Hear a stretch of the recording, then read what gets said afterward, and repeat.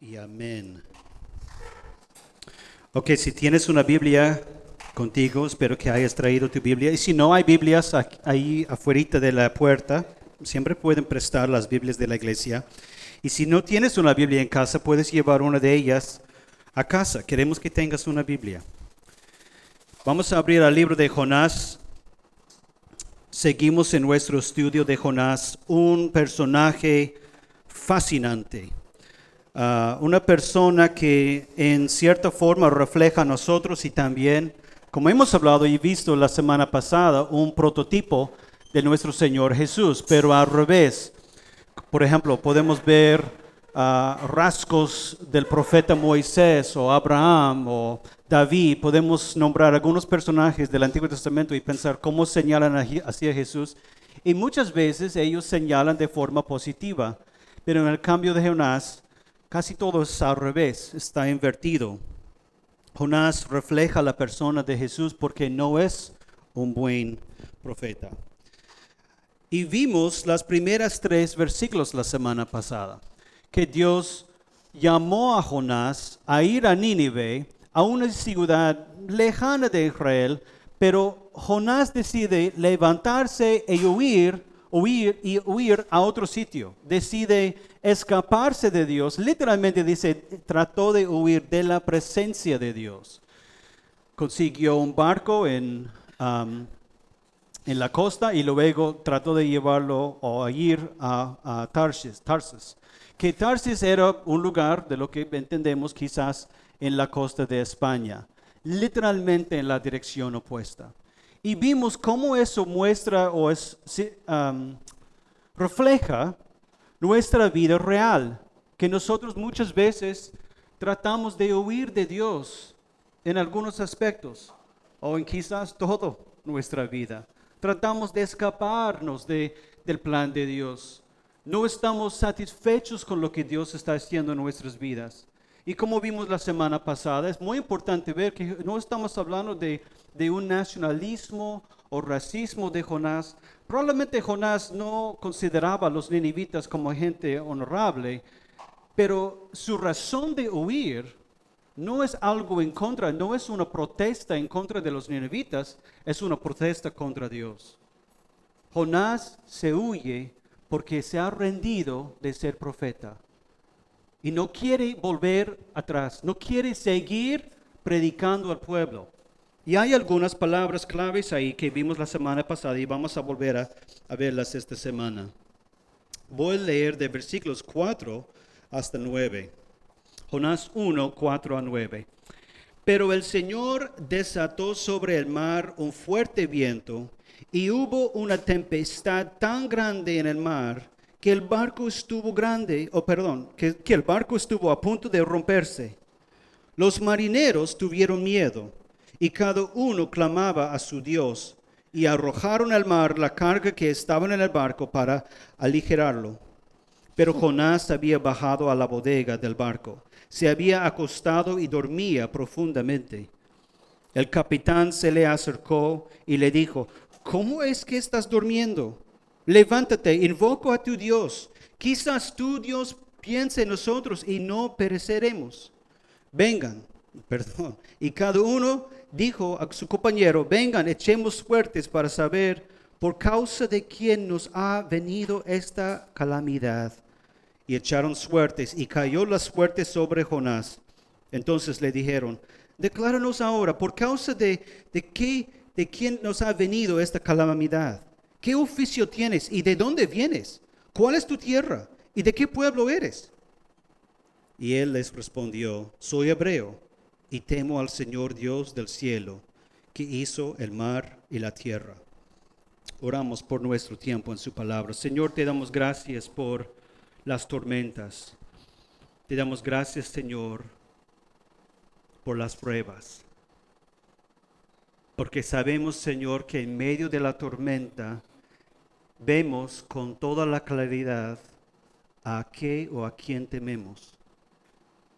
Pedimos, Señor, que nos ayudes en este tiempo de estudiar tu palabra. Señor, habla a nosotros, cambia a nosotros. Usa, Señor, tu palabra, no mis palabras. Usa tu palabra, Señor, para moldearnos, a la imagen de nuestro Señor Jesús, quien hizo el mar y la tierra. Pedimos eso en el nombre de Jesús. Amén. Bueno, yo sé que muchos de nosotros, yo creo que probablemente podría decir todos nosotros luchamos con esta idea de la prueba. No nos gustan las pruebas para nada. Y no importa si es una prueba de Dios, aún las pruebas en el colegio. ¿A qué chico joven le gusta los exámenes? Ninguno. Porque los exámenes siempre muestran en qué estamos fallando. Las pruebas siempre demuestran dónde tenemos el error. Quizás hubo algunos temas que entendimos bien, pero otros no tanto. Y la vida nos trae muchas pruebas. El Señor nos da muchas pruebas. No nos tienta a hacer pecado, pero sí permite y nos trae varias pruebas en la vida para demostrar a nosotros primero cómo es o cuál es la calidad de nuestra fe. Y no nos gustan las pruebas porque tarde o temprano ellas demuestran que nuestra fe no está en el Señor. No está en Dios. Está en las circunstancias. No está en lo que Dios está haciendo, sino está en lo que nosotros estamos haciendo. Si yo me esfuerzo bien para mi matrimonio, pero luego mi esposa no responde a mi carácter tan perfecto. Eso es una historia verdadera. Si mi esposa no responde a mí como debería, y eso me destruye, eso me muestra. Temo al Señor. Temo al Señor que me ha llamado a ser un buen marido, o temo a mi esposa. O si me esfuerzo para criar a mis hijos en la fe y ayudarles a conocer a Dios, pero veo pecado en ellos. Y lo tomo como algo personal. ¿Temo al Señor o temo a mis hijos aún? O podemos, la lista de hermanos es demasiado larga. Somos increíblemente creativos. Somos muy creativos en convertir cosas, personas, oportunidades a dioses, a cosas pequeñas que carecen de poder realmente en la vida. Pero podemos convertir el trabajo, podemos convertir los bienes. El departamento es la muestra que soy tú llenas el espacio. Lo que tenemos es muestra de que soy. Y las pruebas vienen fuertemente. Aquí vemos que la tormenta llegó a casi romper el barco. Dios no escatima nada para alcanzar a nosotros. Eso debería ser una esperanza para cada uno de nosotros. Que cuando yo estoy en medio de mi pecado, cuando yo estoy en medio de mi camino de huir de Dios, Dios no me dice, como quizás nuestros padres dijeron, ya vete ya, no te quiero tampoco. Dios nunca nos va a decir eso. Dios no va a rechazarnos como le rechazamos a Él.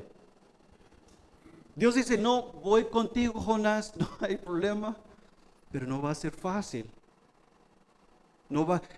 Tenemos que tener cuidado de no convertir esta historia de Jonás a una fórmula para entender que todas las cosas malas que pasan en la vida son castigos de Dios. O mira, Jonás pecó contra el Señor, ¿y qué hizo el Señor? Creó una tormenta. Entonces, si tienes tormenta en tu vida, hermano, es porque tú has pecado. No es así. Las pruebas vienen dentro o fuera del pecado. Hay gente que sufre por su fe y no lo merecen, hermanos. Vemos que Job sufrió y no lo mereció. Pero a lo que Dios estaba llamando tanto a Jonás y a Job es lo mismo. Y eso es lo que tenemos que tener claridad. Que el camino de arrepentimiento, el camino de ver al Señor, el camino de acercarnos a Dios en medio de la prueba es el mismo camino. Claro que Job tuvo que reconocer más error que Job. Job no tuvo como un pecado grave de que tuvo que arrepentirse, pero Job sí tenía que acercarse al Señor. Job fue puesto a prueba, también Jonás y también nosotros. Entonces no estamos hablando de castigo. Si queremos ver castigo en la vida de Jonás, las olas hubieran roto el barco y todos hubieran muerto. Si queremos llamarlo castigo, Dios hubiera con un relámpago, boom, llevado a Jonás en ese momento. Pero Dios permitió algo fuerte, grave y difícil para mostrar a Jonás a quién realmente teme. Y hermanos, es increíble lo que sucede en este pequeño pasaje. Pero por eso nuestra esperanza mayor está en la ira de Dios hacia nuestro pecado. Nuestra esperanza mayor en Dios es su ira hacia nuestro pecado. Si Dios no tuviera ira, si no odiara a nuestro pecado, ¿hubiera enviado a su Hijo a morir? Piénsalo bien. No podemos convertir a Dios, a Jesús, como un Papá Noel que dice, ay no estás en la lista de los malvados, de los malcriados. Porque por lo menos tus buenas obras son mejores que los demás. No eres borracho como fulano de tal, no eres así como otro. No, hermanos, no importa quién sea el mejor en cuanto de obras entre nosotros, ninguno merece ni una gota de la sangre del Señor Jesús. Entonces, es la ira de Dios hacia nuestro pecado que envía a Jesús a la cruz. Y eso es nuestra esperanza. Salmo 26, 2 dice, ponme a prueba, Señor, examíname, escudriña mis anhelos y mis pensamientos. Salmo 66, 10, tú, Dios nuestro, nos has puesto a prueba, nos has refinado como se refine la plata. En ese sentido, las pruebas son bendiciones. Primero de Pedro 1, 6 y 7 dice, esto les causa gran regocijo, aun cuando les sea necesario soportar por algún tiempo diversas pruebas y aflicciones. Pero cuando la fe de ustedes sea puesta a prueba, como el oro, habrá de manifestarse en alabanza, gloria y honra el día de Jesucristo, que Jesucristo se revele. El oro es perecedero y sin embargo se prueba con el fuego. Y la fe de ustedes es mucho más preciosa que el oro. Pero Jonás no lo ve como una bendición. Jonás lo ve como una persecución, quizás aún injusta. Nos sorprende, nos hace preguntar, ¿por qué Jonás está durmiendo? ¿Cómo? No sé si algunos de ustedes han ido en barco alguna vez, pero si tú estás en el mar y está surgiendo una tormenta, no sé cómo podría una persona dormir. Y Jonás está abajo en la bodega, roncando.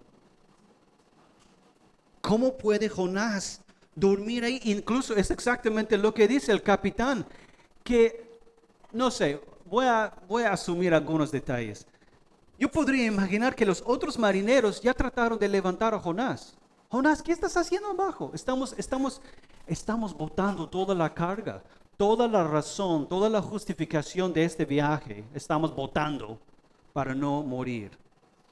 ¿Y cómo que estás durmiendo? Y tanto que tuvo que bajar el capitán. El capitán no baja a levantar a las personas. El capitán no es el mozo.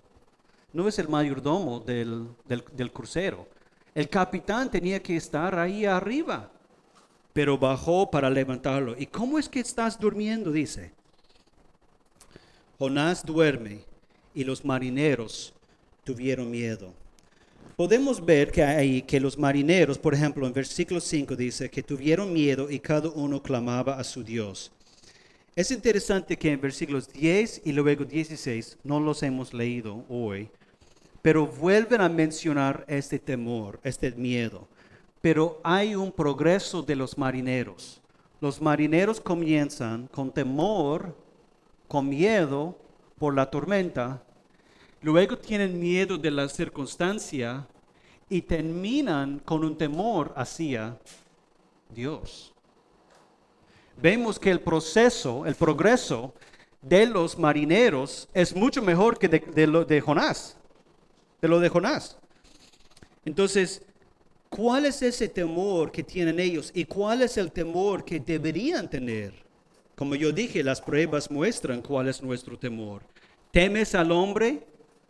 ¿Tememos más al hombre? ¿Es necesario, por ejemplo, sentir o necesitar? ¿Es necesario tener la aprobación de los demás y el respeto de los demás?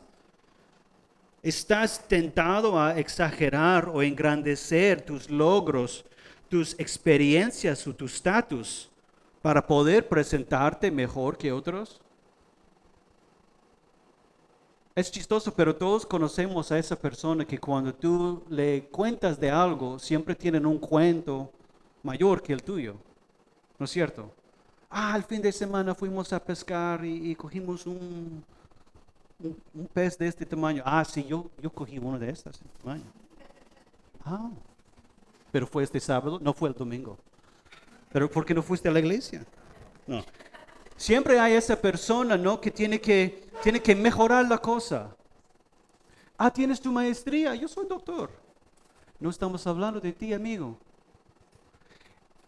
Nosotros, aunque quizás no somos así, ¿cómo nos sentimos cuando escuchamos que otra persona ha logrado algo que nosotros no hemos podido lograr?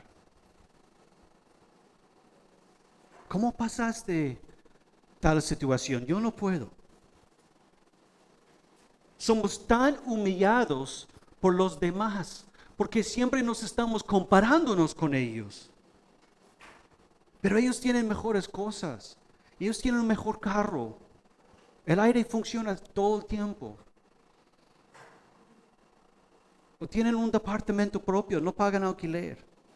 Quiero ser como ellos que tienen buenas vacaciones. Quiero ser como él que tiene un buen trabajo. Quiero ser como aquellos y tú llenes el espacio. Nosotros tememos más al hombre.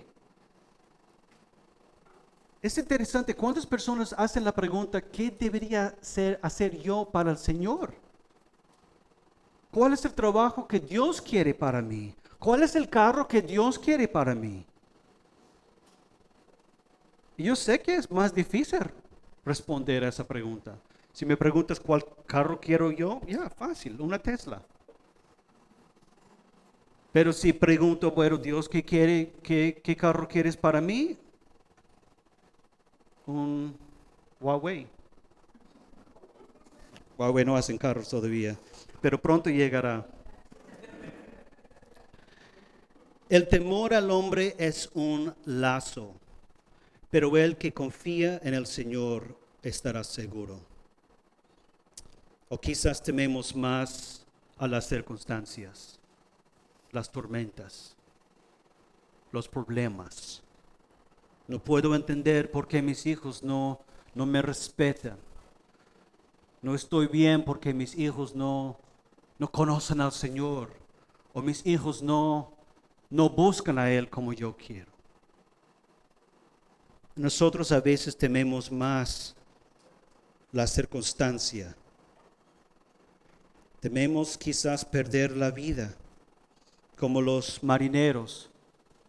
Ellos no pueden entender, no tienen esperanza ellos después de la muerte. Por eso tiene todo sentido que estaban con fuerte miedo y temor. Las pruebas revelan a qué o a quiénes tememos. ¿Qué tememos? ¿Qué temes tú? Bueno, Jonás en este pasaje se presenta como un dormilón terrible. El capitán baja y le pregunta, ¿cómo es que estás durmiendo? Ahora, quiero señalar y mostrarles a un mejor dormilón. En Marcos capítulo 4,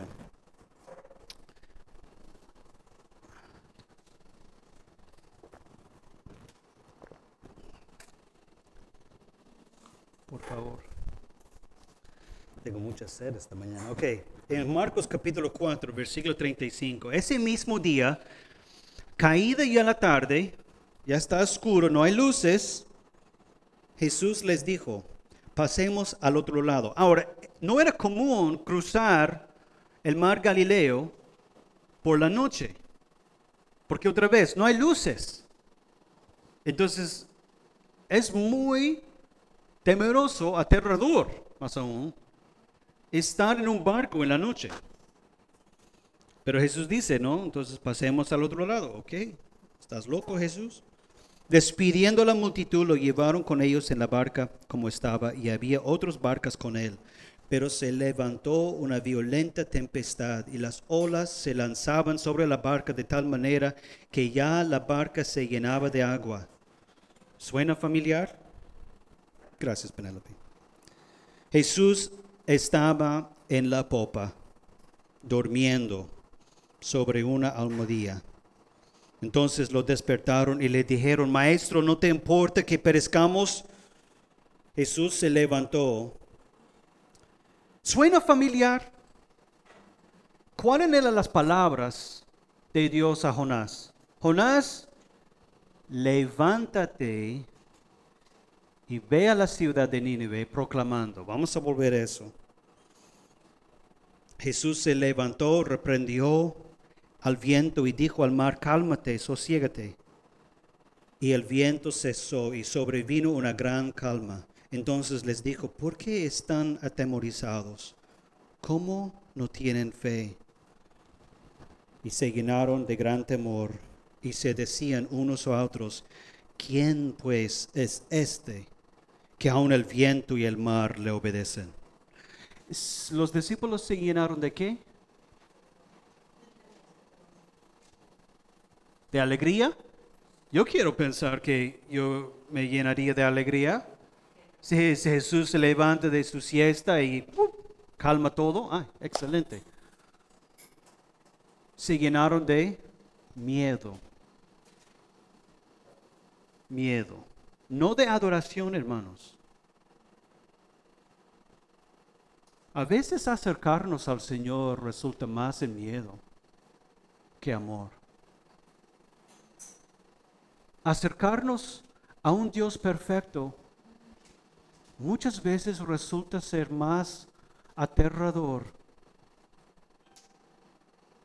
que estar llenos de alegría, de gozo.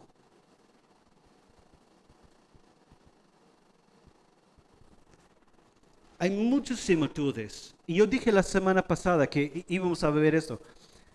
Jonás es un prototipo de Jesús. Invertido, porque Jesús también durmiendo durante la tormenta se levanta y con su palabra creó todo y con su palabra calma todo. Y Jesús les pregunta, ¿por qué no tienen fe? ¿Por qué les hizo esa pregunta? Ellos levantaron a Jesús. Obviamente ellos creían que Jesús tenía poder de calmar la tormenta. Ellos tenían fe. No entiendo. ¿Cómo es que Jesús va a decir a los discípulos no tienen fe? Ellos en su preocupación fueron a Jesús. Eso no es exactamente lo que deberíamos hacer. En mi preocupación lo llevo a Jesús y le digo a Jesús, Jesús, por favor, ayúdame con este problema. Aunque eso no es lo que dijeron. Y ahí está el punto. Como los discípulos, como Jonás, nosotros creemos que al final del día, a fin de cuentas, Dios no está en nuestro favor. No está pensando en nosotros. Dios está pensando en otras cosas. Oh, yo sé que Él tiene un plan de glorificarse. Qué egoísta. Yo sé que tiene un plan soberano de usar mi circunstancia para el bien de alguien, pero no es para mi bien como yo quiero. Creo que es por esa razón que Jonás se huye. porque tantos años trabajando para Dios en el ministerio y los israelitas no le escucharon. Jonás en ese sentido no es un profeta, digamos, entre comillas, exitoso, porque el pueblo no se arrepienta, no responden ellos. Jesús es un mejor Jonás, no solamente porque Él tiene poder de calmar la tormenta, o no solamente porque Él creó la tormenta. Jesús es un mejor Jonás porque Él es obediente al llamado de su papá. ¿Qué hace Jesús? Se levanta. Ahora volvemos a Jonás.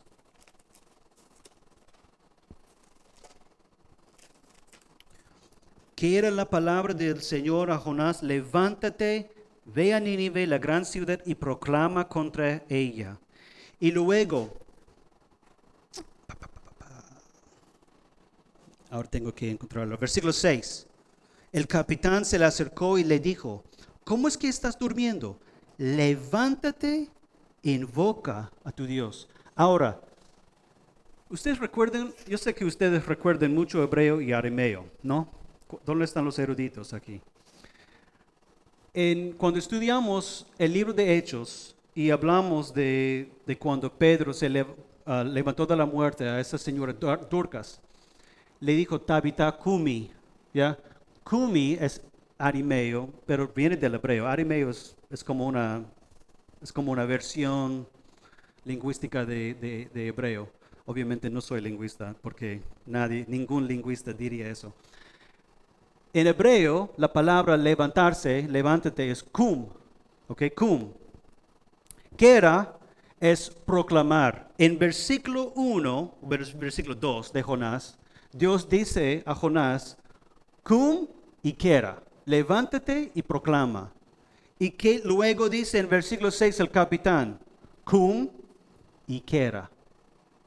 Hay una conexión con todos estos, no es por casualidad, hermanos.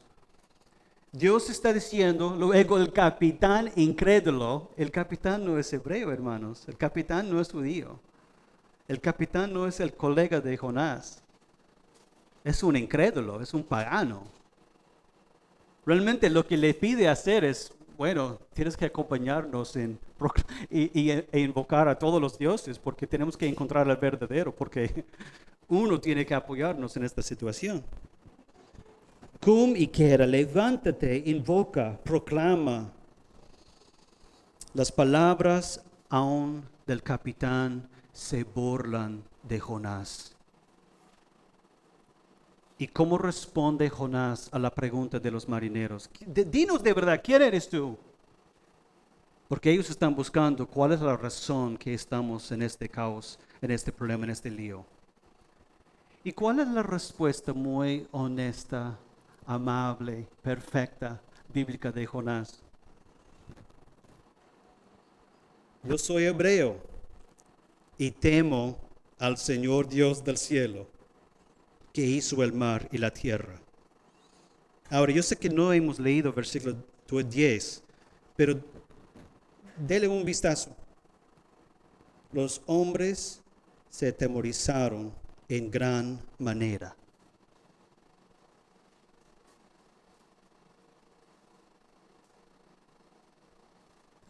Su miedo, claro, fue porque Jonás explica por qué existe la tormenta. Yo soy hebreo y ellos probablemente habían escuchado de los hebreos y probablemente habían escuchado de lo que el Dios de los hebreos había hecho por el pueblo. Y ellos ahora se dan cuenta qué miedo es tener el Dios del cielo persiguiéndote. Para nosotros que estamos en Cristo, eso es nuestra esperanza. Esto es el evangelio, que Dios nos persiguió, que Dios viendo nuestra necesidad dijo, por mi amor hacia ellos y mi ira hacia su pecado, tengo que hacer algo, haré algo. Voy a enviar un profeta que me va a obedecer, que va a ir hasta Gólgota, que va a ir hasta Calvario. Y obviamente Jesús fue obediente, Jesús es Dios. Pero es obediente en su cuerpo, en su carne. Dios no es obediente. Jesús es obediente en su carne, en su naturaleza humana, para poder ser un sacrificio apto, perfecto para nosotros. ¿Y qué dice en versículo A? Tengo que buscarlo. El capitán dice, quizás tu Dios piense en nosotros y no pereceremos. ¿Tu Dios piensa en ti? ¿Tu Dios piensa en tu familia? ¿Tu Dios piensa en tu corazón, en tu necesidad? Si es así, hermanos, tenemos mucha razón para gozarnos, para alegrarnos. Salmo 8. Un salmo que luego también refleja o señala hacia la persona de Jesús. El salmista dice, ¿qué es el hombre para que te acuerdes de él? Y el hijo del hombre para que lo cuides. Sin embargo, lo has hecho un poco menor que los ángeles y lo coronas de gloria y majestad. Dios es implacable en alcanzarnos.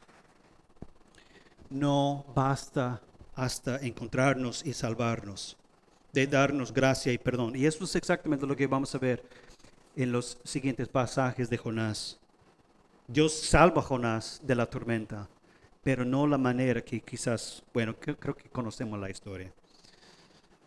Pero no es la manera que hubiéramos escrito nosotros. Nos busca, nos conquista Dios, como novio conquista y busca a su esposa. En medio de nuestra confesión vacía, como de Jonás en versículo 9, Dios nos envió al Creador, nuestro diseñador, a pasar todas las pruebas por nosotros. Por eso no hay nada que nosotros podemos perder que Jesús no perdió también. No hay nada que nosotros podemos perder que Jesús también no lo perdió. Thomas Adams, uno de los puritanos, dijo, el hipócrita ciertamente... Bueno, Jonás es un tipo de hipócrita, porque está diciendo, soy hebreo y temo al Señor, temo a Dios. Y no lo teme. El hipócrita ciertamente es un ateo secreto. Porque si creía que había un Dios, no se atrevía a ser tan audaz como para engañarlo cara a cara. Para muchas personas el camino de arrepentimiento y de crecimiento espiritual es simplemente creer lo que ya sabemos. Jonás confiaba en la carne, confiaba en sus logros, en su trabajo, y no en el poder de Dios de salvarlo.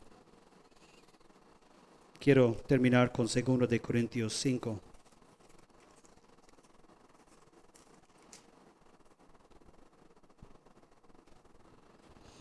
Versículos 11 a 15. Por tanto, conociendo el temor del Señor, persuadimos a los hombres, pero a Dios somos manifiestos. Y espero que también seamos manifiestos en las conciencias de ustedes. No nos recomendamos otra vez a ustedes, sino que les damos oportunidad de estar orgullosos de nosotros para que tengan respuesta para los que se jactan en las apariencias y no en el corazón. Porque si estamos locos es para Dios, y si estamos cuerdos es para ustedes. Pues el amor de Cristo nos apremia, habiendo llegado a esta conclusión, que uno murió por todos, y por consiguiente todos murieron, y por todos murió para que los que viven, ya no viven para sí, sino para aquel que murió y resucitó por ellos. Nosotros no vivimos para apariencias. No vivimos para la carne. Nosotros vivimos para el Señor, para el amor de Dios, donde quiera que el Señor nos lleve, aunque sea Nínive. Amén. Oramos. Señor, te damos gracias por esta palabra tuya, Señor. Gracias por amarnos tanto que viniste a este mundo, Señor, que tú, el nuestro diseñador, enviaste a tu Hijo Jesús a vivir, a morir, a sufrir, a pasar la prueba por nosotros. Y eso nos da mucha esperanza, Señor, porque nosotros llevamos el mismo poder, el Espíritu Santo en nosotros, para poder enfrentar cada prueba. Ayúdanos, Señor, a verlas como bendiciones y poder aprender de ellas. Ayúdanos, Señor, a sufrir bien y no temer a las personas o no temer a las cosas o las circunstancias. Y mucho menos, Señor, temer la muerte, porque tú, al, al entregarse tu Hijo en la cruz, tú cancelaste el poder de la muerte sobre nuestras vidas. ¿Dónde, oh muerte, está tu aguijón? Tú, Señor, has vencido todo eso por nosotros y para nosotros. Entonces, Señor, ayúdanos a vivir, a morir primero y luego vivir para ti y no para ninguna otra cosa.